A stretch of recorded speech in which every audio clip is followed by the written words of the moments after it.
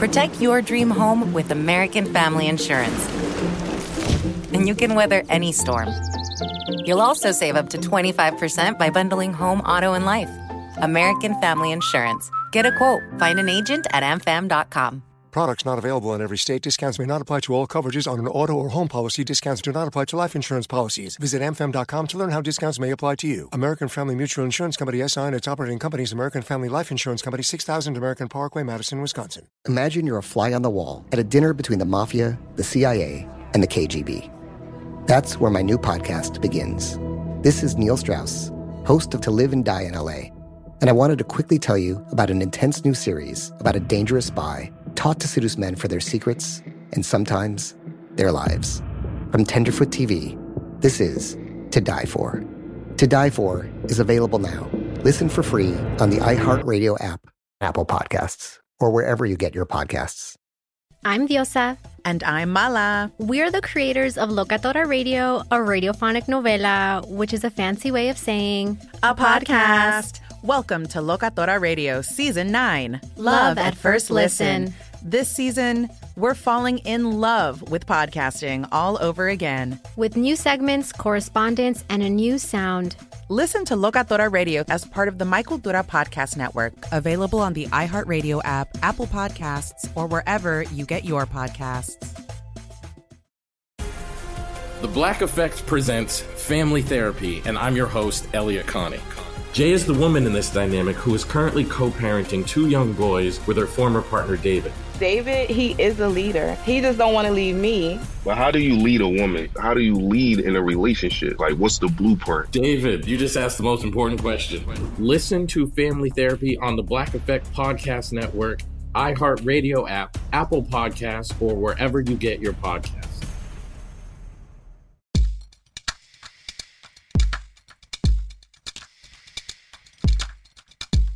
Hello, everybody. I'm Robert Evans, and this is once again Behind the Bastards, the show where we tell you everything you don't know about the very worst people in all of history. Now, this is a show where I read a tale about someone or someone's terrible in history to a guest who is coming in cold, and this week my guest is Max Silvestri. He is a comedian. He has a Netflix special as part of the comedy lineup out right now. Yeah, how's Max, it going? how you doing? Nice to be here. Thanks for bringing me in from the cold. You know, like Yeah, a spy. oh, right, I've right, not like had that spy contact movie with that my came handlers. out before I was alive. Yes, Yes. it was a book, too. Excellent. Yeah, but that's me, and I'm happy to be here. Well, it's Very funny smart. that you talk about spies, because we're not talking about spies or anything related to spies today, but we are talking about something related to the Soviet Union, which is where spies were invented. If my James Bond history lessons That sounds right. are Yeah, accurate. they're deceitful people. I don't know. I'm not It comfortable was just a saying that. deceitful time. Yeah, of course. everyone was deceitful in the Cold War. That's what made it fun. Yes. So we're talking pre-Cold War and then post-Cold War history here. I'll just get into it. The rough title for this episode is "The Scientist Who Killed Everyone." So that should give you, we all have political views in 2018. This is a polarized time, right? Yeah, I believe that scientists shouldn't kill people. That's one of do? my main views. Yeah. Oof, well, this is gonna be a not rough going to one. be a fun episode for you.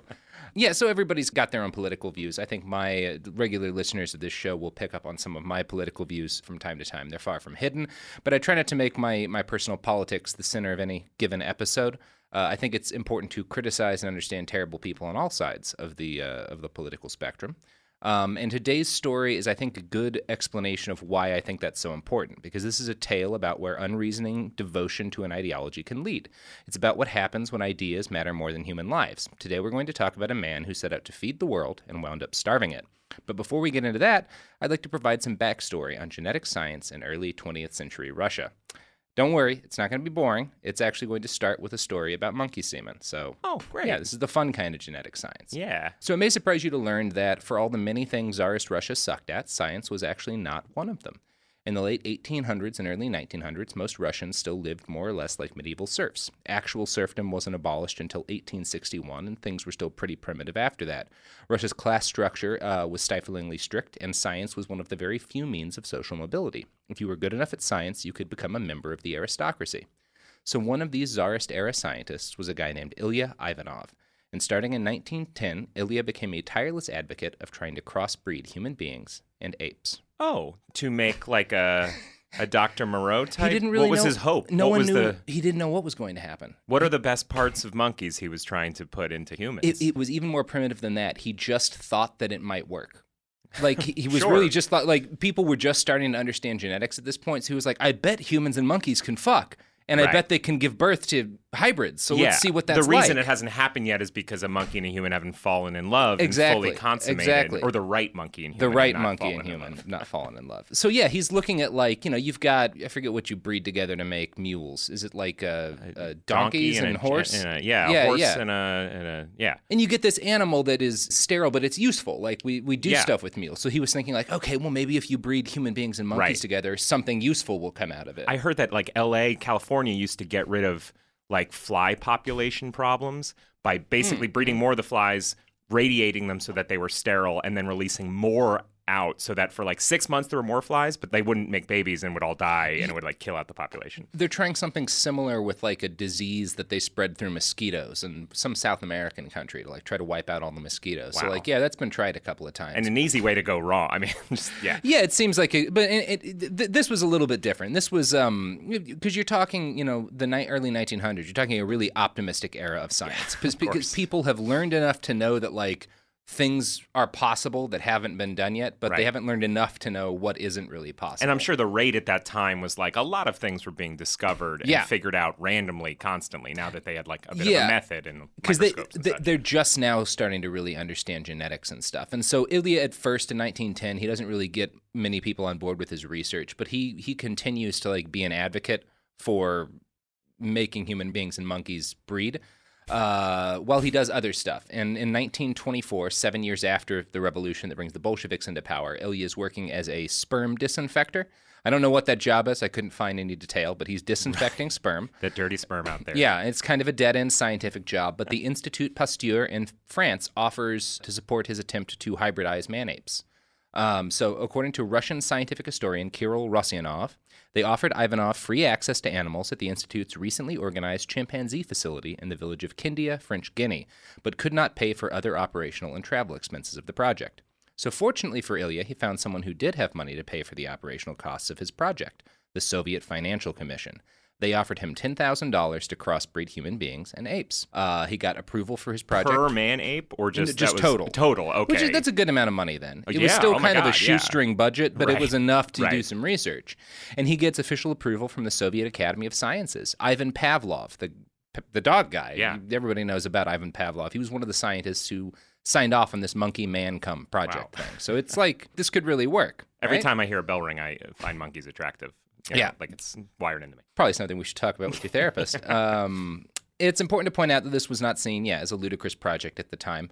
A number of luminaries in the scientific field had suggested variations on this research theme already. Ilya was just proposing to test several other scientists' hypotheses. So he's not the original let's mix man and monkey together person. It was kind of like a race to the moon, but who's like, we're all, we need to do it because it's out there. Yeah, we choose to put human sperm inside of a chimpanzee.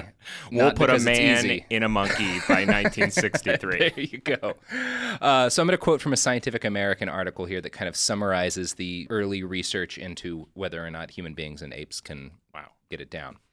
One such hypothesis was that of the German scientist Hans Freudenthal, whose analysis of blood cells in 1900 between chimpanzees, gorillas, orangutans, and humans showed that they were serologically far more similar than had been previously expected. As a result, Freudenthal proposed that anthropoid reproductive cells could be similar enough to result in a hybrid between humans and other apes.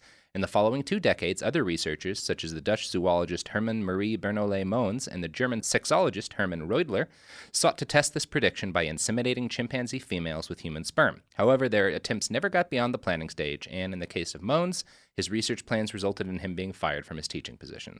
Wow. So other people have this idea, and it's pretty controversial, but a Soviet scientist is going to be the guy who gets to finally test this out. Because over in the West, people have this idea, but they're like, no, that's fucked up. Is it that like there's a sort of more like humanistic morality in the West that's like, well, there's certain ethical we don't considerations. Want to cross these lines. Yeah. Like, and that Russia was just like anything for we're not bound by tradition anymore. We've overthrown because the of old Bolshevik over. Yeah, we can try anything. Science. So that it's important to get the idea of the time. So Ilya Ivanov heads off to French Guinea in West Africa and starts his research. The other researchers there don't like him, and Ilya claims this is because the station was a disgusting mess and they were getting their monkeys killed before he could inseminate them. The station had brought in roughly 700 chimpanzees from hunters in the year before he arrived, but over half of them had died, so Ilya may have had a point there. But he got to work anyway, and he tried to inseminate 3 juvenile chimpanzees. Tragically, that did not work. Since his funds were limited, this failure convinced Ilya that he needed to try a different tactic. Oh, man. This isn't like a superhero story, like roll up your sleeves, I've got to test out the antidote on myself sort of thing, is it? You know, it would actually be better if that had been what he tried. So his original plan was to inseminate 3 female chimpanzees, and since that didn't work, his next plan is to implant chimpanzee semen into African women without telling them what he was doing. Oh, yeah, that is worse than that's the cartoon villain one that I was suggesting. Yeah. Now, the really good news, this is the only instance in this podcast where colonial Africa is not as terrible as it could have been. Because the governor of French Guinea finds out about Ilya's rape women with chimpanzee sperm plan and shuts it down and is like, no, you can't do that. This is a crime against humanity. Yeah. So Ilya gets sent home to Russia after 1 month in Africa. And the Soviet Academy of Scientists finds out that he had essentially tried to do something terrible and blackballs him. So he gets pretty much shut down. Was this kind of like in England, the Royal Societies of XYZ, where you kind of couldn't operate if you were like not part of... Yeah, it's less formal than that, and we'll get to why in a little bit. It had been previous when the Tsar was in charge. Things were getting more radical. But Ilya in 1924, 25 is too radical for the Soviet Academy of Sciences. Because he's, again, essentially trying to assault people with chimpanzee sperm. Sure, yeah. But in his mind, it's punk rock. It's, revolutionary. We just need to try it. Yeah. And this is really the end of Ilya's tale for today. But I think telling it sets up the intellectual atmosphere of Soviet Russia in the 1920s. Open your eyes, sheeple. Also, I want to make sheeple. That's the other thing I want to do. It's sheep and people. Ah, man, that would have been less horrifying, I guess. Right? Yeah. I know, for whatever reason, if you're like sneaking sheep sperm into human beings, that's less awful than monkey sperm. Because there's a cuddly aspect. There's some sort of, Yeah. I also, this is very dumb, and if you were to ask me, do you believe that a monkey can bear a human child or vice versa, I would be like, no. Otherwise, we'd hear about it all the time. But I don't know why. Like, why if you can make a mule... I don't know. We're just too different. We are. I couldn't explain it scientifically, but I mean, he did try. I saw the whole Planet of the Apes trilogy. I understand that. Like it would be cool if we could. Sure. If we could, I would support it. Although I would want everyone involved to consent to the experiment. But it would be cool. Yes, and you've long asked the question on this podcast: can a monkey give consent to what I have planned? I ask that question regularly, often on the street corner, just to people passing by. I'd like to scream it at police officers. That's what the Scopes monkey trial was about, right? Can a monkey give full consent? As far as I've read, which is the title. I remember the Scopes scene Monkey from the Trial. movie where an actor yelled. Now I'm imagining Inherit the Wind, but with like a guy banging a chimpanzee, right on. It's going to work! Yeah.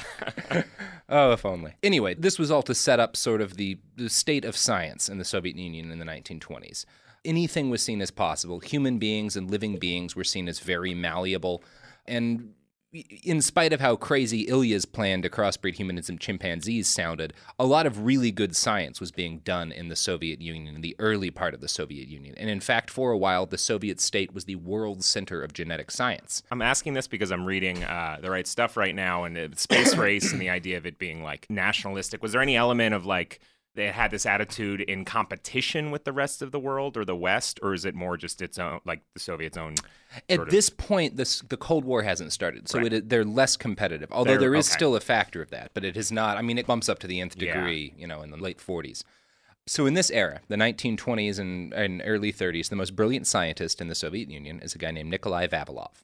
Now, Vavilov was born in Moscow in 1887. He came from a bougie middle-class family. In 1906, he started at the Petrovskaya Agriculture Academy, which had been founded to improve Russian agricultural science after a terrible famine in 1892.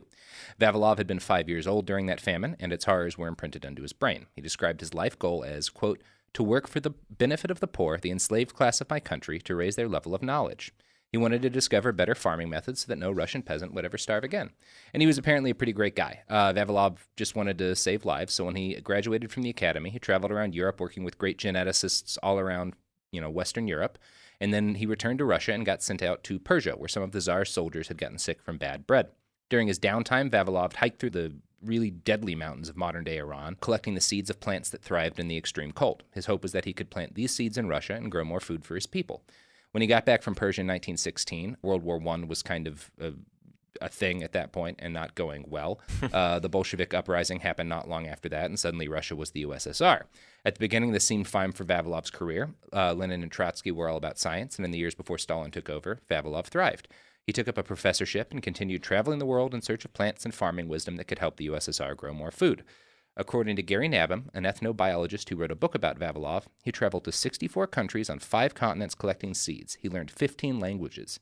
He was one of the first scientists to really listen to farmers, traditional farmers, peasant farmers around the world, and why they felt seed diversity was important in their fields.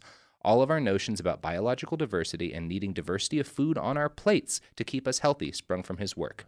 He was the world's greatest plant explorer. He collected more seeds, tubers, and fruits from around the world than any other person in human history. Wow. Sounds great, right? Yeah. You want to hear how he gets fucked over? Oh, does he try to breed wheat with a monkey? No. He's betrayed and dies starving. That's this tale. Yeah, it's a dark one. Yeah, no, as soon as you hear about someone awesome on this podcast, it's because I'm going to tell you how they get fucked over. By the awesomeness only increased. Yeah. No, he's a great guy. He never did anything wrong that I read about. So by 1930, Vavilov had assembled a collection of more than 250,000 different seeds, the largest seed bank in human history. He was made director of the Institute of Genetics, and he immediately set to work building a network of research institutes and experimental stations all across the USSR. Vavilov's network eventually included more than 20,000 genetic scientists. One of those scientists was a man named Trofim Lyshenko. You ever heard of Trofim Lyshenko? I have not heard of Trofim Lyshenko. Okay. I like the name. Yeah, it's a solid name. Yeah, Trofim. Yeah, it's very Soviet-sounding name. Yes. Trofim Lyshenko, yes. Now, Trofim was born in 1896 in a region of what is today Ukraine. Trofim was a peasant. He didn't learn to read until he was 13. He was so low on the cultural totem pole that there probably would have been no chance of him having any career beyond peasant in Tsarist Russia. But the Bolshevik Revolution gave him an inroad to the scientific community. He was able to gain admittance to several agricultural science institutes and began carrying out experiments into growing vegetables in different climates. Was the state paying for people's education? Was it okay. Yeah. So Russia has, and this is a World War II spoiler, pretty brutal winters. I don't know if you were aware of that. I heard that their coats were not good enough. That's what I remember from World War II. That was the Germans. The Russians had great coats in that war. Right, yeah. Wars are won and lost in the quality of the coats. Boots. And boots, I have heard that. Just dry socks. Mm-hmm. So famines had been a regular part of life for centuries, and the Soviet government was trying to find out new ways to make that not the case. So in 1925, newly minted scientist Trofim Lyshenko wound up in Azerbaijan trying to breed cold-resistant peas. Now, Lyshenko believed his special winter peas would turn the Caucasus Mountains green in the winter and feed the Soviet people through the coldest months of the year. He also claimed that he had created a new kind of winter wheat using a process called vernalization. Now, vernalis is the Latin word for spring, which basically what he was trying to do is wheat seeds are different in spring and winter because the cold damages the seeds as they're growing. So the seeds that you tend to grow in the winter have reduced yields than the summer seeds. So Lyshenko is basically claiming that by soaking seeds in cold water, he could get them ready for cold weather, and then they would grow like spring wheat in the winter. He could prepare them for exactly. They're used to the cold. Yeah, get them used to the cold while they're seeds, and then it'll be fine. Then they'll grow really, really well. Which again, 1920s science, something to try. Yeah, you got to try and find out it doesn't work once. And he got lucky that year. It just so happened that 1925 was an unusually warm winter. His seeds did very well. Now, there was zero evidence this had anything to do with the vernalization because Trofim Lyshenko didn't believe in using control groups. Yeah, why would you do that? Yeah, the most fun scientists shoot from the hip. Come on. Yeah. This is a whole episode about scientists who shoot from the hip. So Trofim lied and falsified his data to make it look like his methods were the cause of the better harvest that year. And then he kicked off a PR blitz to make sure everyone in the USSR heard about his work. In 1927, he convinced a reporter from Pravda to cover him. The resulting article, The Green Fields of Winter, started out kind of negative, describing Lyshenko this way. Quote, Lyshenko gives one the feeling of a toothache. God give him help, he has a dejected mien. Stingy of words and insignificant of face is he. All one remembers is his sullen look creeping across the earth, as if, at very least, he were ready to do someone in. It's pretty brutal opening That's very paragraph. Brutal, oh my God. There's the picture of him from Pravda. Wow. I feel like that reads like one of those celebrity profiles now where they focus too much on how many French fries they ate at the beginning. It's just this doesn't feel like what this should be about. You should be nicer. Yeah. Oh, well, it did this get is like nicer. Theranos and Elizabeth Holmes, I feel like, of an earlier time. This is exactly like that, actually. So the article starts off talking about how he's kind of a dour, gross-looking guy, but as it goes on, it gets more praiseful because the Pravda guy bought into what he was saying about his seeds. So it famously dubbed Lyshenko the barefoot professor, which was a compliment in Soviet era Russia, and it noted I that love his... the barefoot Contessa. Exactly. Yeah. And you would trust him to reform your nation's agricultural processes. Absolutely. Or her. I don't know anything about... Her name's Ina Garten. She was like the head of nuclear policy, and now she is a Food Network personality. Wait, really? Yeah. Wait, she the like head worked, of nuclear policy? She like worked under Reagan as like one of the top policy writers, and then like her husband, who I believe is the dean of a school at Yale, like she moved up to New York after that part of her career, and she like opened a grocery store called Barefoot Contessa on Long Island in the Hamptons, and it became a thing, and then cookbooks, and then now she's, Okay, well, I guess maybe let her set agricultural policy. She's I don't know. fantastic. She seems great. Lyshenko was not. But the article, called him the barefoot professor and noted that his experimental fields were often filled with agronomic luminaries eager to shake his hand and witness the miracles of his creation. So in that interview, Lyshenko claimed to have invented vernalization, which was a lie. The process was about 40 years older than he was. And vernalization does actually work to make plants flower earlier. So you can, it is a useful tactic. You can change basically how quickly a plant flowers. But it's more about timing than yield. Yeah, it doesn't make it better winter wheat. It just changes when it flowers and stuff. So Lyshenko's early work on this, though, had resulted in some promising findings. So Vavilov had funded him at first, had been like, okay, maybe this guy's onto something. Over the next couple of years, it became increasingly obvious to Vavilov that Lyshenko was wrong and faking his data. Unfortunately, in the Soviet Union during this period, scientific accuracy was not the most important question. Ideology was the most important concern, and Lyshenko's theories just happened to gel with communist political theory.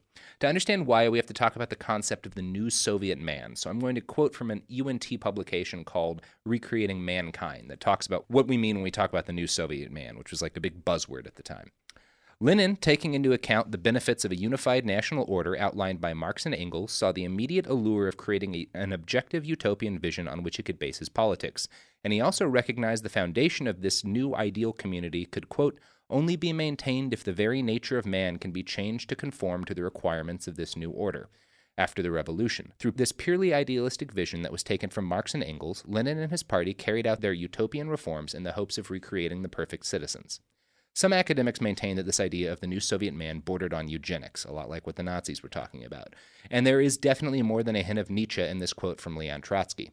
Man will make it his purpose to master his own feelings, to raise his instincts to the heights of consciousness, to create a higher biological type, or, if you please, a superman. So it wasn't about making a new Soviet man that, like, did one of a few tasks. They had, like, a singular kind of vision of what the proper Soviet... They had a vision that the proper culture could create better people. Right. By creating a better society, you could change the character of the people inside the society. So society first. It's not about we're going to change the human beings so that we have a better society. No, we're going to change this, and it's going to improve the people in our society, and that's going to So, and that's why Lyshenko's ideas were so popular, because he was basically saying that plants could be improved permanently by altering their physical surroundings and circumstances, which was essentially the same thing the USSR was trying to do with tens of millions of former peasant farmers. So we're going to get into what exactly happened after this and how Lyshenko's ideas spread for the USSR and what the consequences of that were. But first, if you really want to be a Superman, the only way I know is by listening to these products and services that support our show. The evidence keeps pouring in. At this point, the facts are undeniable. It's an open and shut case. Monopoly Go is the most fun you can have in a mobile game. Millions of people pass Go every day because this game is always bringing something new to the table. Countless crazy tournaments you can join with your friends as partners or teams. Constantly changing challenges like money sprees or treasure hunts that keep it fresh with new wild mini-games. Timed events offering bonuses like massive multipliers or rent frenzies to help you get huge rewards. And there's so many rewards to discover. Rare stickers you can trade with friends to complete albums, delightful emojis to taunt people with when you raid their riches, unique playing pieces, and so much more. The verdict is in with Monopoly Go. There's something new to discover every time you play. So don't miss out. Go download it now for free on the App Store and Google Play. My favorite spring cleaning takeaway is the post-clean clarity you get. Wow, how have I been living like this? It's kind of like when you find out you've been paying a fortune for wireless, when Mint Mobile has phone plans for $15 a month when you purchase a 3-month plan. Wow, how have I been affording this? It's time to switch to Mint Mobile and get unlimited talk, text, and data for $15 a month. Say bye-bye to your overpriced wireless plans, jaw-dropping monthly bills, and unexpected overages. Mint Mobile is here to rescue you with premium wireless plans starting at $15 a month. All plans come with high-speed data and unlimited talk and text delivered on the nation's largest 5G network. Use your own phone with any Mint Mobile plan and bring your phone number along with all your existing contacts. To get this new customer offer and your new 3-month unlimited wireless plan for just $15 a month, go to mintmobile.com/behind. That's mintmobile.com/behind. Cut your wireless bill to $15 a month at mintmobile.com/behind. $45 upfront payment required, equivalent to $15 a month. New customers on first 3-month plan only. Speed slower above 40 gigabytes on unlimited plan. Additional taxes, fees, and restrictions apply. See Mint Mobile for details. What up? I am Dramos, host of the Life as a Gringo podcast. Now, this is a show for the No Sabo kids, the 200%ers. Here we celebrate your otherness and embrace living in the gray area. If you ever felt like you were always too much this while also never being enough that, this is the podcast for you. Every Tuesday, I'll be bringing you conversations around personal growth, issues affecting the Latin community, and much more via my own personal stories, along with interviews with inspiring thought leaders from our community. Then, every Thursday, I'll be tackling trending stories and current events from our community that you need to know. So much of what makes our community so beautiful is our diversity, yet too often those of us who don't fit into this dumb stereotypical box of whatever it means to be Latino are left without a voice or just forgotten about. On this show, I celebrate the uniqueness of our culture and invite you to walk in your authenticity. Listen to Life as a Gringo as a part of the My Cultura Podcast Network, available on the iHeartRadio app, Apple Podcasts, or wherever you get your podcasts. We started talking about this incident. Drugs and officials cover up. You couldn't believe it. From iHeart Podcasts. It's like the police knew who he was before they got here. A story about money, power, and corruption. The medical school dean at USC was leading a secret double life. Is she breathing right now? Yes, she's absolutely breathing. I'm a doctor, actually. There's no way that guy's a doctor. I'm Paul Pringle, and I'm an investigative reporter for the LA Times. This is the story of an investigation that starts in a hotel room in Pasadena, California, and reaches all the way to the top of two of the most powerful institutions in the city of Los Angeles. When people fall in line, they fall in line. Looking back, I realized, everyone knew. This is Fallen Angels, a story of California corruption. We're always going to have predators. It's the good people who stand by and do nothing that allow them to flourish. Listen to Fallen Angels, a story of California corruption on the iHeartRadio app, Apple Podcast, or wherever you get your podcasts.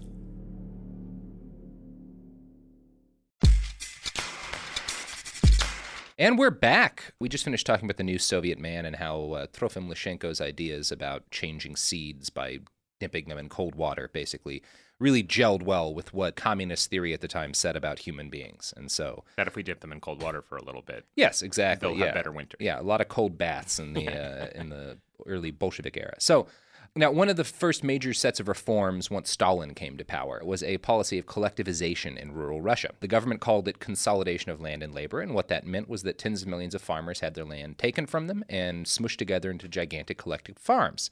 A lot of people did not like this because it was land they'd been farming for generations, and some people resisted. So an estimated 10 million peasant farmers and their families were exiled or imprisoned from 1929 to 1933 for fighting against the collectivization policy. Now, Stalin had expected this mass and sudden collectivization to increase food yields, so he'd levied increased grain taxes on all farmers. These taxes came off the top, which meant a lot of farmers wound up with no food to eat. This, combined with the disruption of collectivization, led to a famine that started in 1930. Now, a major factor in all of this was Stalin's obsession with destroying the rich landowning peasants, or kulaks, and the willful starvation genocide of the Ukrainians. There's a lot of factors in this famine because a lot of decisions are being made at this point in time. But like one of the key points is that Stalin just changed the way everyone in Russia had farmed for the last couple of thousand years. Like the actual agriculture of how they were doing it day to day? Yeah. It's something similar. We just had an episode on what the East India Tea Company did in India, where it was basically very similar, where they just forced everyone into these giant collective farms thinking that would improve yields. And what it actually did was destroy these networks of like local insurance policies and stuff between different villages. Right. So there was a lot of that going on. It was kind of an all-in type thing in larger pieces of land that when it didn't work. And it was not just that he was forcing everyone onto these farms. He was also changing the way that they farmed. Now, the first part of the famine seems to have been intentional because he wanted to get rid of all these rich kulaks and he wanted to get rid of Ukrainians. And in fact, one of Stalin's lieutenants in Ukraine noted that the forced starvation had shown the peasants, quote, "Who is the master here? It cost millions of lives, but the collective farm system is here to stay." So it's a little bit about breaking them? Yeah, a little. It was early on, it was about breaking them. But the famine continues after the point where any kind of resistance is really broken, to the fact that it starts to become a problem for the Soviet state because this has gone further than they had intended. So there was some amount of people they planned to starve to death, but it just turns out you can't control that thing as much as you might hope. That's why I'm always saying you shouldn't plan to starve anyone to death. Really? Because it just kind of, it always spins out of control. You know, you set a number and the next thing you know, you go over budget. Let's not throw starving the baby out with the bathwater. That feels unreasonable. A lot of good people that deserve to be starved. There's good people starving people on all sides. Yeah. It's good people hungry on both sides. Yeah, good hungry people on both sides. So, the devastation grows beyond what Stalin had planned for. And as the worst famine in Russian history starts to really bite, Stalin calls on both Vavilov and Lyshenko to offer solutions. Vavilov, using actual science, says that he can breed wheat and other crops that will do better in the Russian climate. It will take around 12 years. Lyshenko, using lies, promises to do it in 3. Can you guess who Stalin goes with? Lyshenko. Yeah. Now, was the famine just because the new farming system didn't work, or was he actually changing? It's partly that you're just fucking with sort of the way things have been done forever by forcing people on these collective farms. But there's also, there was enough food that they could have stopped mass numbers of people from dying, but they refused to hand it over. Like they were taking food away from people who were growing it in like Ukraine because they wanted to starve a lot of those people. And so it was a mix of things. The famine was because they literally didn't have access to some of their... That was a lot of the famine. There still would have been some problem as a result of this, and there had been famine a few years earlier as a result of the Civil War, too. But I'm half Ukrainian, and I knew my ancestor had come to this country because he killed someone in a bar fight, but it also seems like there were other bad things going on. Yeah. The Holodomor is what the Ukrainians call, and it was probably between 3 and 5 million Ukrainians starved to death, and most of those deaths were intentional. But again, it quickly goes beyond that. So Stalin backs Lyshenko. There's some debate as to why he liked Lyshenko so much. Some of the sources say that Stalin just liked ideologically what Lyshenko was saying and didn't ever really talk to the guy very much. And there's other sources that say Lyshenko and Stalin worked closely together and Lyshenko basically charmed him. So I'm going to read a quote from the book Stalinist Genetics that takes the attitude that Lyshenko was buddy-buddy with Stalin and convinced him to sort of back his science by being a charming motherfucker. So, although a mediocrity in scientific questions, Lyshenko was highly talented in the art of leading an ideological fight and of surviving in the midst of Stalinist terror, unerringly divining the boss's wishes and anxieties. Lyshenko came to the fore thanks to his considerable natural talents. He fought for position atop the pyramid of power and won it not by chance or by a whim of Stalin's, but by his skill in waging the kind of battle that was necessary. He outfoxed even Stalin and was able to pull the wool over his eyes even when other party leaders already had seen through Lyshenko. Thanks to his courtier's intuition and his shrewdness, thanks to his ability to divine Stalin's secret designs, he always struck the right chord with the great helmsman, never arousing his irritation. They called Stalin the Great Helmsman. Yeah. Which at this point, he's like ramming rocks just to see what happens when the boat hits them. Right. And it seems to be working. What's Vavilov feel at this point about Lyshenko? I mean, he knows the science isn't there. Vavilov does not like Lyshenko. Okay. But it's also, he has to be very careful about how he goes about opposing him because Lyshenko is ideologically correct. Yeah. And it's also really worth noting that Vavilov is bougie. He comes from an upper middle class background, and that is toxic in the Soviet Union at this period. Lyshenko is a peasant, so that counts for a lot as well. And most of the actual talented scientists in the USSR are people who had grown up wealthier because they were able to afford to go to college and stuff and to like study science as young men rather than having to support their families. So these are the best scientists in the USSR at this point, but they're also bougie, which means they're not trusted by the Soviet leaders. There's not a lot of hard scrabble scientists like Lyshenko that Yeah, just sort of, and Lyshenko's not really a scientist. Yeah. He just calls himself a scientist. artist. Yeah, he's just a bullshit artist, but he's got the right background. And so that puts him above these guys who actually know what they're doing and have decades of experience doing real science. There's definitely no echoes of that never later in history. No, people have never supported someone who doesn't know anything because they wanted to stop supporting the people who are experts. Yes. And that's not something that's ever Thank happened God before. it died with them. Only happened in Russia this one time. Thank God. Thank God. So yeah, in that first profile article in 1927, Pravda had praised Lyshenko for working for the people rather than studying, quote, the hairy legs of flies. Yeah, this is a reference to fruit flies, which were then and are today the number one workhorse critter for genetic research because they breed so quickly. You can test a lot of different genetic stuff. I'm not a geneticist, but they're very important. You can't have a lot of really crucial genetic research without using fruit flies because they're just very easy to study this kind of stuff with. Or at least I should say they're the number one workhorse of Mendelian genetics. Have you heard of Gregor Mendel?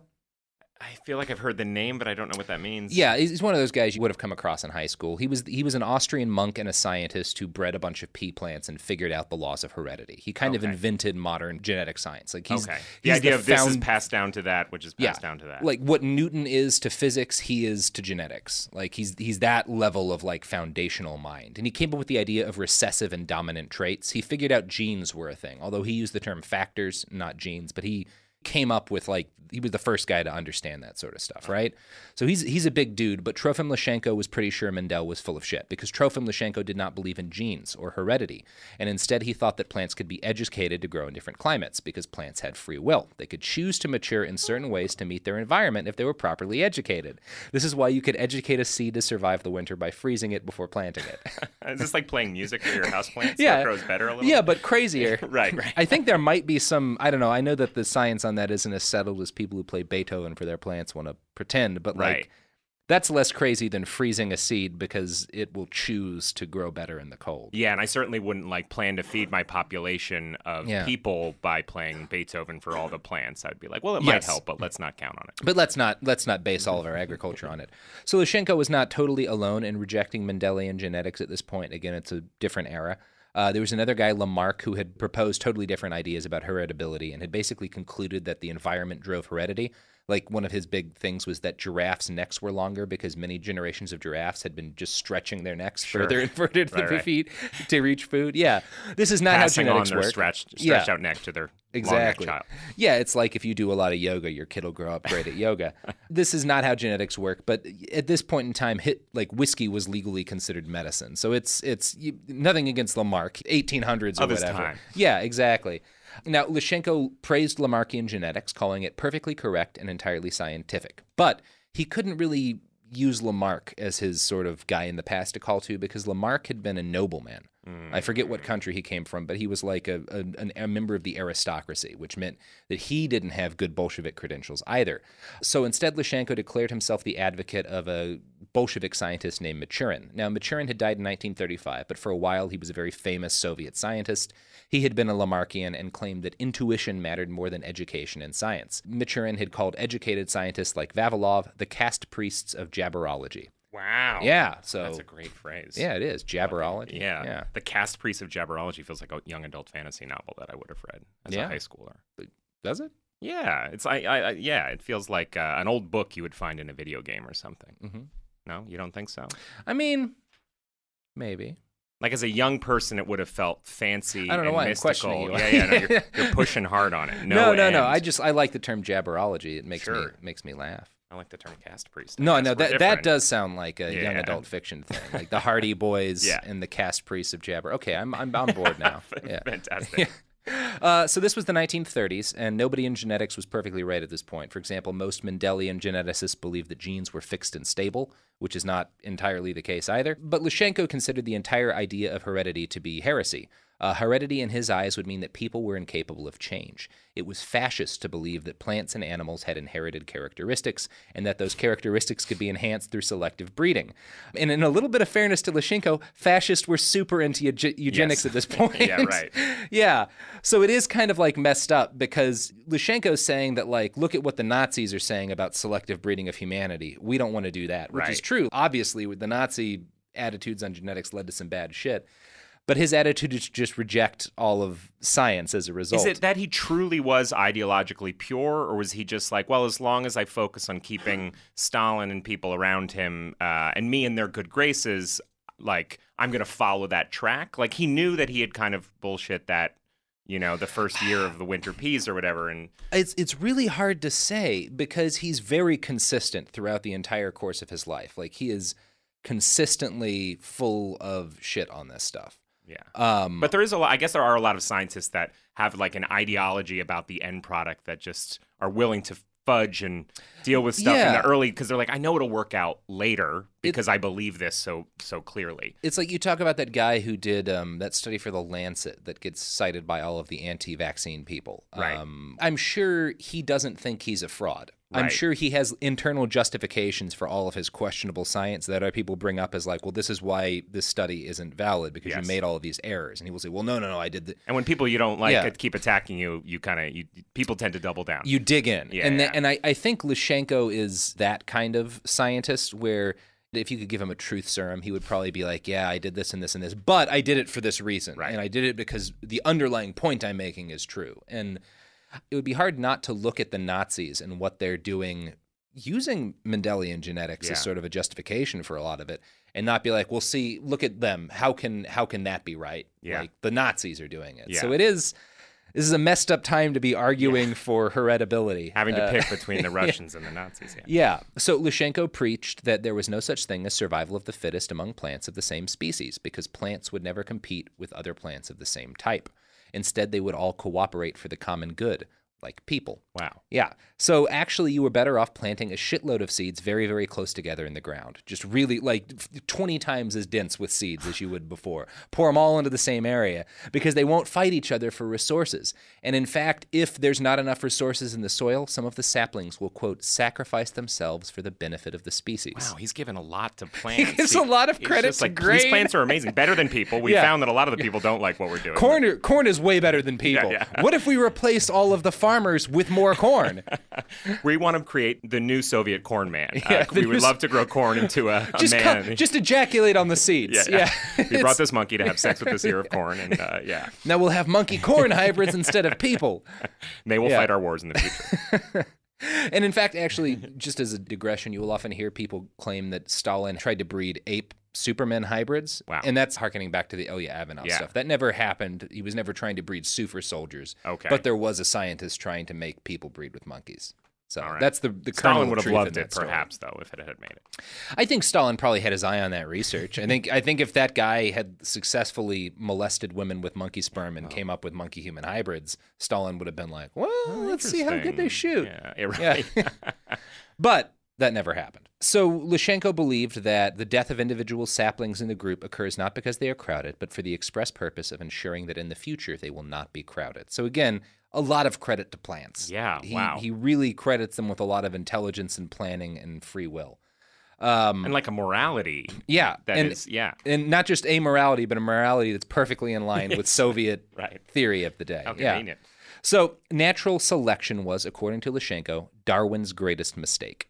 He claimed that plants did not have hormones. He also claimed that he had turned wheat into rye, barley, oats, cornflowers, and other plants that are not wheat. At one point, Lyshenko even said that he'd successfully turned small white birds into large black birds via blood transfusions. Wow, speaking of caste priests. He's gone off the rails at this point. At first, he's like, I can make wheat do better by freezing it. And then he's shooting other birds' blood. It's like an extemporaneous rally where he's just like coming up with new stuff. And I think that is a lot of it, where he just gets into a speech and just starts lying about what he's done. And there's no checking up on anyone at this point. It's certainly a more entertaining speech. Yeah, it is. Vavilov's sitting there being like, and in 12 years, we can make grade 30% more durable by doing that. Yeah. And then Lyshenko's like, I made birds bigger. What if birds could do your dishes? I turned sparrows into turkeys with blood.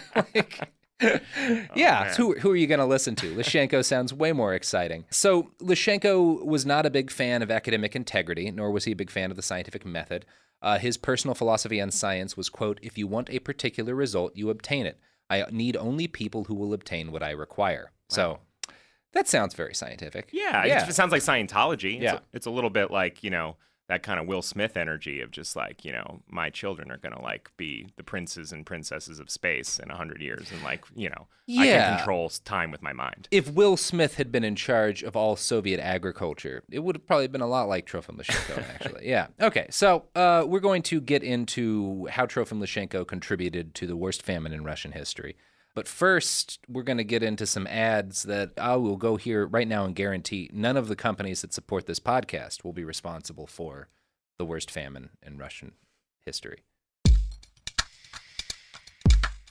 The evidence keeps pouring in. At this point, the facts are undeniable. It's an open and shut case. Monopoly Go is the most fun you can have in a mobile game. Millions of people pass Go every day because this game is always bringing something new to the table. Countless crazy tournaments you can join with your friends as partners or teams. Constantly changing challenges like money sprees or treasure hunts that keep it fresh with new wild mini-games. Timed events offering bonuses like massive multipliers or rent frenzies to help you get huge rewards. And there's so many rewards to discover. Rare stickers you can trade with friends to complete albums, delightful emojis to taunt people with when you raid their riches, unique playing pieces, and so much more. The verdict is in with Monopoly Go. There's something new to discover every time you play. So don't miss out. Go download it now for free on the App Store and Google Play. What up? I am Dramos, host of the Life as a Gringo podcast. Now, this is a show for the No Sabo kids, the 200%ers. Here we celebrate your otherness and embrace living in the gray area. If you ever felt like you were always too much this while also never being enough that, this is the podcast for you. Every Tuesday, I'll be bringing you conversations around personal growth, issues affecting the Latin community, and much more via my own personal stories, along with interviews with inspiring thought leaders from our community. Then, every Thursday, I'll be tackling trending stories and current events from our community that you need to know. So much of what makes our community so beautiful is our diversity, yet too often those of us who don't fit into this dumb stereotypical box of whatever it means to be Latino are left without a voice or just forgotten about. On this show, I celebrate the uniqueness of our culture and invite you to walk in your authenticity. Listen to Life as a Gringo as a part of the My Cultura Podcast Network, available on the iHeartRadio app, Apple Podcasts, or wherever you get your podcasts. We started talking about this incident. Drugs and officials cover up. You couldn't believe it. From iHeart Podcasts. It's like the police knew who he was before they got here. A story about money, power, and corruption. The medical school dean at USC was leading a secret double life. She's breathing right now? Yes, she's absolutely breathing. I'm a doctor, actually. There's no way that guy's a doctor. I'm Paul Pringle, and I'm an investigative reporter for the LA Times. This is the story of an investigation that starts in a hotel room in Pasadena, California, and reaches all the way to the top of two of the most powerful institutions in the city of Los Angeles. When people fall in line, they fall in line. Looking back, I realized, everyone knew. This is Fallen Angels, the story of California corruption. We're always going to have predators. It's the good people who stand by and do nothing that allow them to flourish. Listen to Fallen Angels, a story of California corruption on the iHeartRadio app, Apple Podcast, or wherever you get your podcasts. Hey, everybody. Welcome to Across Generations, where the voices of Black women unite in powerful conversations. I'm your host, Tiffany Cross. I want you all to join me and be a part of sisterhood, friendship, wisdom, and laughter. In every episode, we gather a seasoned elder. But even with a child, there's no such thing as the wrong thing if you love them. Myself, as the middle generation. I don't feel like I have to get married at this big age in life, but it is a desire I have and something that I've navigated in dating. And a vibrant young soul for engaging intergenerational conversations. I'm very jealous of your generation that didn't have to deal with Instagram and Tinder. This is Across Generations, where Black women's voices unite, and together, you know how we do. We create magic. Listen to Across Generations podcast on the iHeartRadio app, Apple Podcasts, or wherever you get your podcasts. And we're back. Now, I'm going to quote now from an Atlantic article on Trofim Lyshenko that gives a good idea of how he was viewed by the Western scientific community, because scientists in the Soviet Union are still talking to scientists in the rest of the world at this point. This is pre-Iron Curtain. So other people outside of Russia are hearing what Lyshenko is saying, and they are not buying it to the same extent that guys like Stalin are. Quote, a British biologist, for instance, lamented that Lyshenko was completely ignorant of the elementary principles of genetics and plant physiology. To talk to Lyshenko was like trying to explain differential calculus to a man who did not know his 12's timetable. Criticism from foreign... Yeah, that's a harsh science burn. Between that and the Pravda article, Motherfucker, I feel like you can't multiply! Like, in the Pravda article, like, people were brutal in print back then. Yeah, no, it was a lot more fun. Were like Russian scientists publishing, or was it like, well, if I got to go to a World's Fair and watch a lecture if I want to find out what he thinks about plants? No, they're publishing, and like Lyshenko's, there are like scientific symposiums and stuff. So, like at this point, scientists, to an extent, always, like even when the USSR was at its most closed, there were still Russian scientists communicating with the rest of the world and vice versa, because that's just what scientists do. Because scientists understand that the only way to get better at science is for everyone doing it to talk about what they're trying to do. Like, so criticism from foreigners did not sit well with Lyshenko, who loathed Western bourgeois scientists and denounced them as tools of imperialist oppressors. He especially detested the American-born practice of studying fruit flies, the workhorse of modern genetics. He called such geneticists fly lovers and people haters. So that's a big thing in Lyshenko's life, is he really fucking hates people studying flies. He doesn't I don't know like if you saw the movie things. Rampage, but The Rock's character is always talked about as, well, you don't like people, but you love animals. It's like his main character trait is that he just wants to hang with the giant ape. But also he's played by The Rock, so he's very charming and makes constant jokes and is beautiful. So you're like, I don't really buy it when people say he's not a people person. Yeah, it doesn't seem like you hate everybody. Yeah, you're The Seems Rock. like you have so much charisma. Seems like you're the most charming man who's ever lived. Exactly. So Lyshenko denounced Mendelian genetics as a capitalist and clerical conspiracy because they didn't like the church either. Also because Mendel was a monk, so clearly his genetics are part of a Catholic scheme to stop communism. Right, and create more Catholics. Yes. The Pope really plans deep. He's got a whole big corkboard in the Vatican where he's just connecting dots. It's like this 10-year plan.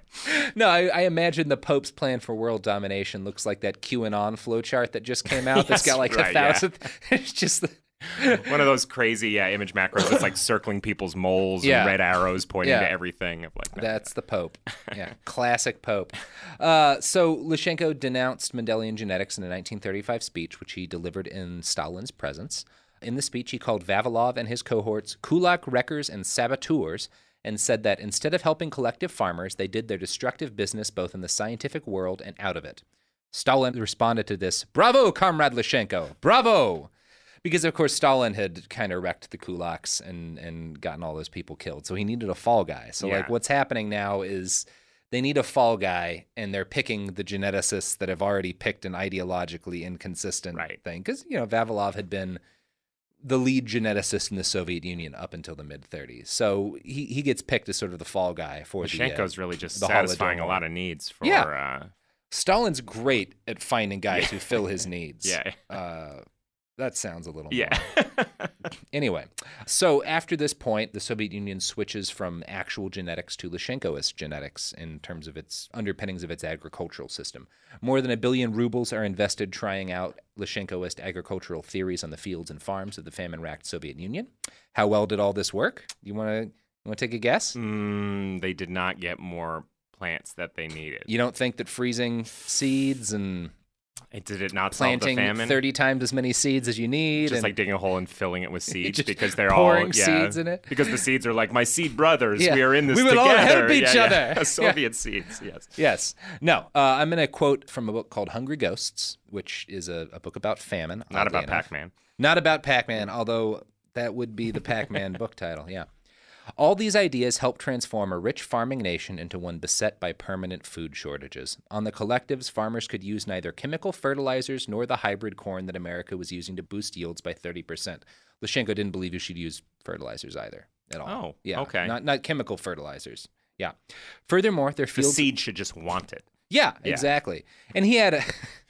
We'll get on to his, yeah. So furthermore, the fields were left fallow most of the time, and when the crops were sown, the vernalized wheat did not sprout. No, nor did Lyshenko's frost-resistant wheat and rye seeds, or the potatoes grown in summer, or the sugar beets planted in the hot plains of Central Asia. They all rotted.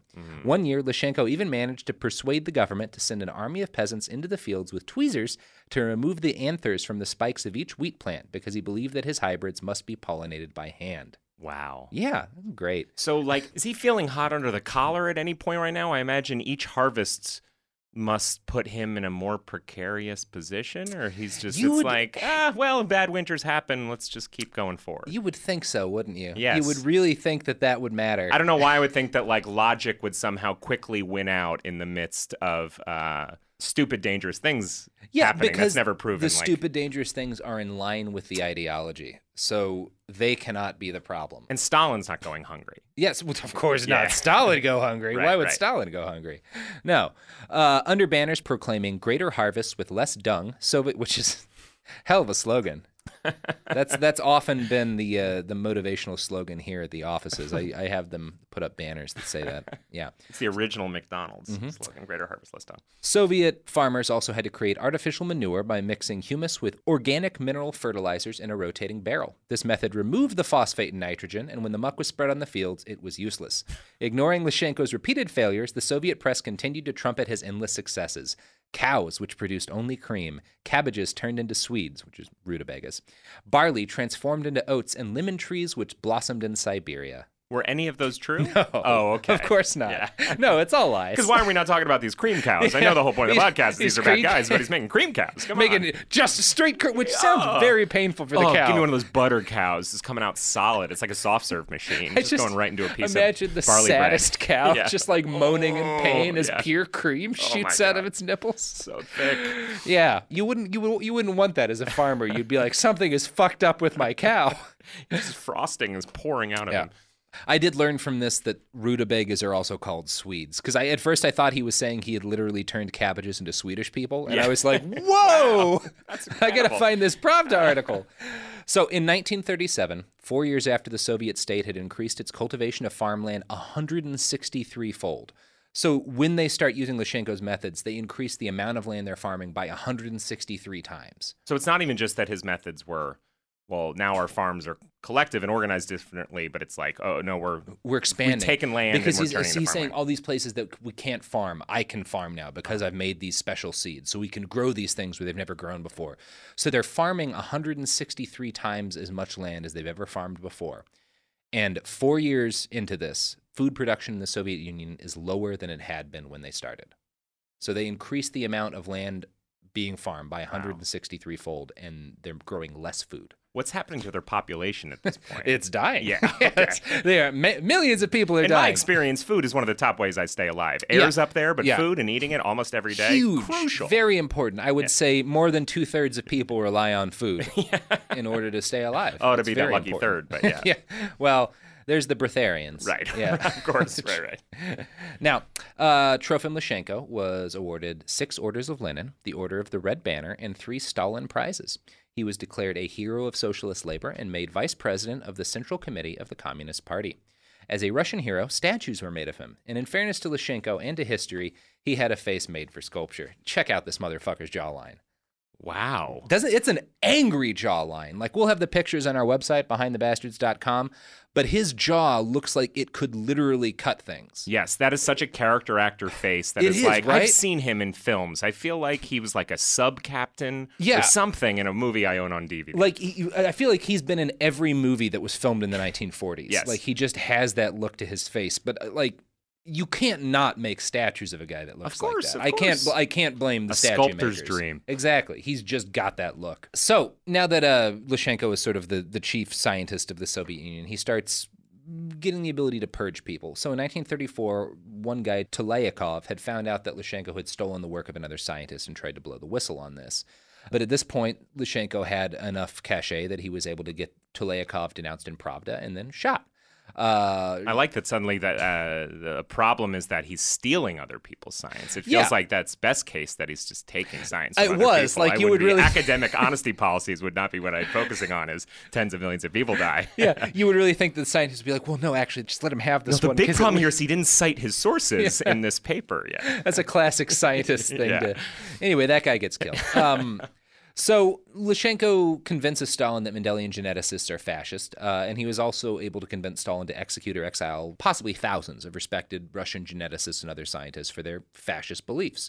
One of the men that he has executed is Ilya Ivanov, the chimpanzee insemination advocate. Or at least Ivanov dies of disease, I think, in a gulag or something. Okay. But he's arrested and he's sent away along with a bunch of other scientists. So the purges aren't all bad, because Ivanov probably could have used to be purged. But thousands of other scientists who are actual scientists doing actual work are also getting purged. And he's making a lot of these arguments based on, he's saying their science is ideologically... Exactly. It's not like, oh, they're bad people. It's specifically... They are fascist Mendelian geneticists. Wow. They are supporters of fascist genetic science, and so they must be purged. So the battle between Lyshenko and actual science comes to a head in 1936, when the Soviet Union's geneticists met up for a conference at the Lenin Academy. There was a big debate where Vavilov and the other legitimately great scientists of the Soviet Union pointed out everything wrong with Lyshenko's ideas, but Stalin backed Lyshenko. Muralov, the president of the Lenin Academy and Vavilov's ally, was executed, and Lyshenko was given his job. So, yeah, that's... Vavilov, not only a good man and scientist, brave at this point to still be standing by incredibly his brave scientific principles. I mean, he had gotten his start. When I say he was collecting seeds in the mountains of Iran, he was up in mountains that today, with like oxygen tanks and modern science, people die hiking those mountains. And he was doing it in like the 19-teens. Wow. So he was like the original, like almost an Indiana Jones style figure, traveling around the world, collecting seeds and interviewing farmers in a lot of places. And he believes seeds belong in a museum. Yes, he did believe seeds belong in a museum. So Lyshenko is given this guy Muralov's job. He becomes the president of the Lenin Academy, and now he's in charge of Vavilov. So, you know, Lyshenko is the barefoot professor, a true peasant, and, you know, Vavilov is a world traveler and a son of the middle class. He was seen as susceptible to foreign influence. So Stalin really likes now that Lyshenko's in charge and purging all of these untrustworthy scientists. So now that he's in charge, Lyshenko escalates the purges of all the scientists who disagree with him, but he waited for a little bit on Vavilov. By August of 1940, it had become clear that Stalin's farming reforms and Lyshenko's science had not increased crop yields. People were still starving. A scapegoat was needed, and of course Vavilov was the perfect goat to escape. So on August 6, 1940, while he was out collecting seeds in Ukraine, Vavilov is arrested by the secret police and taken to Moscow. He was interrogated for 11 months and eventually sent to a gulag where he starved to death in 1943. Hundreds, perhaps thousands of geneticists were arrested and denounced as agents of international fascism, and most of them were starved to death. That was the common way to deal with these guys who had dedicated their lives to stopping famine, was to starve them to death. Lyshenko was very good at starving people to death. If there was anything that he proved adept over his career at. For sure. He's the LeBron James of starving people to death. You're breaking my heart, Robert, that I knew it was going to happen, but Vavilov, you know, you introduced this guy that I just really this cool guy quickly came to like and admire, and here we are watching him starve in a gulag. Well, I do have kind of a heartbreaking but also sort of inspiring story for you. Okay. So let's roll with that. So Vavilov, I mean, you read a couple of paragraphs about the guy, you start to really appreciate him. He had a dedicated following of scientists, hundreds of scientists who he had mentored and trained and who had worked under him and who idolized him as like the pinnacle of what a scientist should be. And not all of these guys got purged. Now, a lot of them did, and many of the scientists who survived Lyshenko's purges started faking their data and lying like Lyshenko in order to come up with results that supported his theories. You know, evidence against his batshit claims was destroyed. Mendelian geneticists were forced to confess their errors and praise the scientific wisdom of the party. The resultant brain drain is generally estimated to have set the USSR's genetic sciences back by between 30 and 50 years.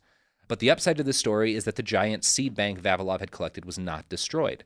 A lot of the scientists who had worked for him stayed there maintaining the seed bank. And the seed bank was not inherently against sort of Lyshenkoist genetics. Right. He had no problem with seeds, you know? So these guys basically stopped talking about Mendelian genetics and like go low for a while and just try to maintain the seed bank. And Wasn't he a little worried that like the seeds would all communicate with one another and decide to uprise against the Soviet Union? I mean, they talk all the time. You know, they've got one single goal. So there's this giant seed bank in St. Petersburg, and during World War II, the Nazis invade and they lay siege to St. Petersburg, where the seed bank is held. The scientists who worked with Vavilov barricaded themselves inside it, and this was to defend it from both the Nazis and from the people of St. Petersburg who were starving. Now, seeds are edible. You can survive off of seeds. So the seeds in the seed bank, a couple 100,000 of them at this point, would not have been enough to save the people of St. Petersburg. But if they found out the seeds were there, they would have eaten them in a frenzy trying to stay alive. If you get one night or whatever, just having a bunch of chia seeds. Exactly. So these guys are defending the seed bank from their fellow citizens and from the Nazis. But while they're doing this, the scientists are starving too. Now, there's enough seeds in the seed bank that these guys, it might have saved them if the scientists had eaten the seeds. But they didn't eat a single seed. Wow. Instead, they, for months, hole up and defend the seed bank. I'm going to quote again from Gary Nabham. Over a series of months in 1942 and 1943, a dozen of the scientists starved to death while guarding those seeds. One of them said it was hard to wake up. It was hard to get on your feet and put on your clothes in the morning, but no, it was not hard to protect the seeds once you had your wits about you. Saving those seeds for future generations and helping the world recover after war was more important than a single person's comfort. Wow. So a dozen scientists starved to death guarding Vavilov's seed bank, but it survives the war. Wow. Wasting no seed is a very Catholic way of... Maybe it is a clerical conspiracy. The Pope's just listening to this. Excellent. Use all excellent. The seed. Yes. After World War II, Stalin continued to embrace Lyshenko, culminating in a 1948 session of the Lenin Academy where Lyshenko read the opening remarks, which had been written by Stalin himself. The speech glorified the Lamarckian genetic science that had gotten so many people killed already. Proponents of Mendelian genetics were dubbed enemies of the people. Lyshenko claimed that there were two different types of biological science, bourgeois and socialist dialectical materialist. Bourgeois Mendelian genetics was removed from Soviet textbooks, and the entire agricultural infrastructure of the USSR was retooled to prove crop yields were on the rise in spite of persistent famine. This led to the absurd situation of Russia exporting grain to the rest of the world while her people starved to death for lack of food. Wow. Because you can't admit that it's not working, so just export the grain and let people die. Wow. Yeah, it's not the only time that happens.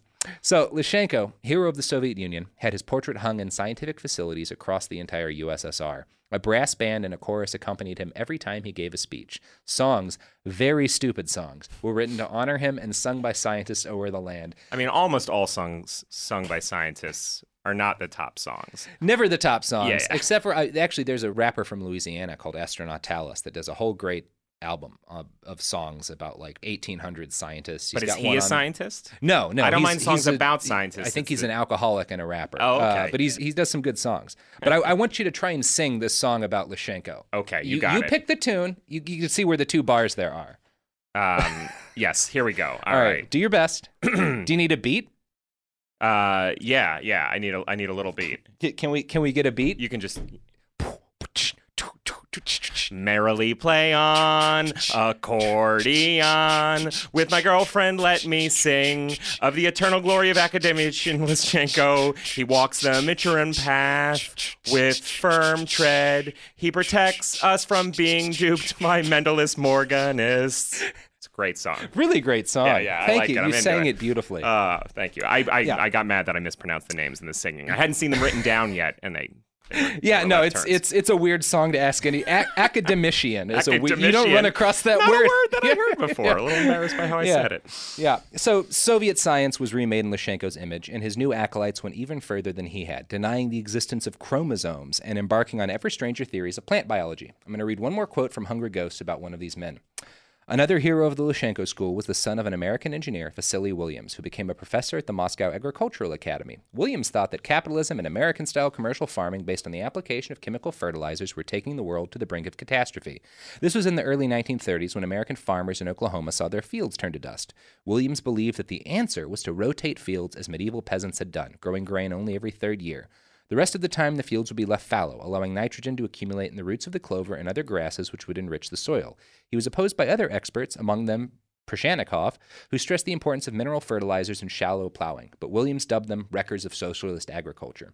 So Williams' theory stated that in order to take maximum advantage of the nutrients in the soil, crops should be planted much deeper than they normally were, deeper than anyone had ever planted anything, which, spoiler alert, doesn't work. Also doesn't work. Yeah. No. You need that water. You need that. But he's a Lyshenkoist. So his theory is now it becomes whoever can suggest the next crazy thing that is in line with what Lyshenko is already saying, that thing gets done. Right. It doesn't and it matter. seems like they're almost like outrunning the mistakes of their past methods by introducing new ones that are even more ideologically stupid. So that's where we are as we enter the 1950s. The USSR had been starved for years. 5 to 7 million conservatively had died during this, and at least some of those deaths are on Trofim Lyshenko's heads, you know? Wow. Probably a couple of million people have starved to death at this point because of his bad science. And we are not near the end of Trofim Lyshenko's body count yet. On part 2, we're going to take a trip over to Chairman Mao's China and learn what happened with Lyshenkoism next. Oh, my gosh. That's a tale for next Thursday. So why don't you plug your pluggables at the end if you go onto Netflix, the comedy lineup part 2 is streaming now. My episode is My Name, which is Max Silvestri, and also Big Mouth season 2 comes out on Netflix in October. I wrote on that, and it's very funny, and there's lots of dirty jokes. Excellent. Well, for more dirty jokes about literal dirt, because this is a farming-based episode, come back to hear about how Trofim Lyshenko helped kill 30 million people. It's going to be a doozy. So, until then, I am Robert Evans. This is Behind the Bastards. You can find us on the internet at behindthebastards.com. You can find us on social media at @bastardspod, and you can find me on Twitter at iWriteOK. You can buy my book on Amazon, A Brief History of Vice. We have a t-shirt store on TeePublic, so buy our t-shirts. There's a DJ Stalin t-shirt, which you can wear and think about the millions who starved from Stalinist genetic theory, and I hope that makes you happy. If it does, there's something wrong with you, though. Boom, boom, boom. Buy the shirt!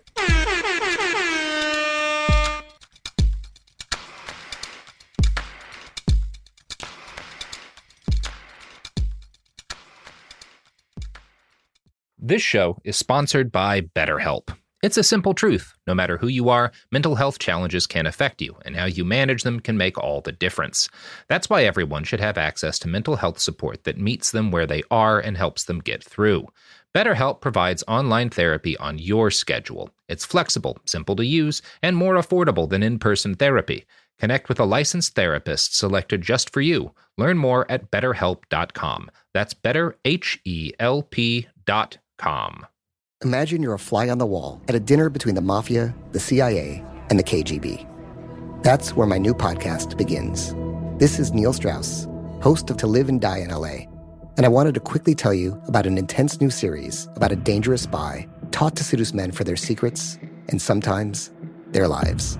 From Tenderfoot TV, this is To Die For. To Die For is available now. Listen for free on the iHeartRadio app, Apple Podcasts, or wherever you get your podcasts. I'm Diosa. And I'm Mala. We are the creators of Locatora Radio, a radiophonic novela, which is a fancy way of saying a podcast.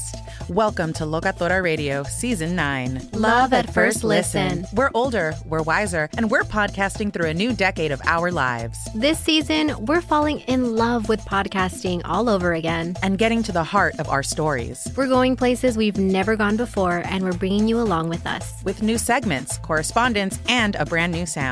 Season 9 is kicking off with an intimate interview with Grammy Award-winning singer-songwriter Natalia Lafourcade. What's giving you hope right now? Well, when I see what music does to people, it gives me a lot of hope. If you liked Locatora before, you're going to love Season 9. Subscribe to our show and you'll see why Locatora is your prima's favorite podcast. Listen to Locatora Radio as part of the My Cultura Podcast Network, available on the iHeartRadio app, Apple Podcasts, or wherever you get your podcasts.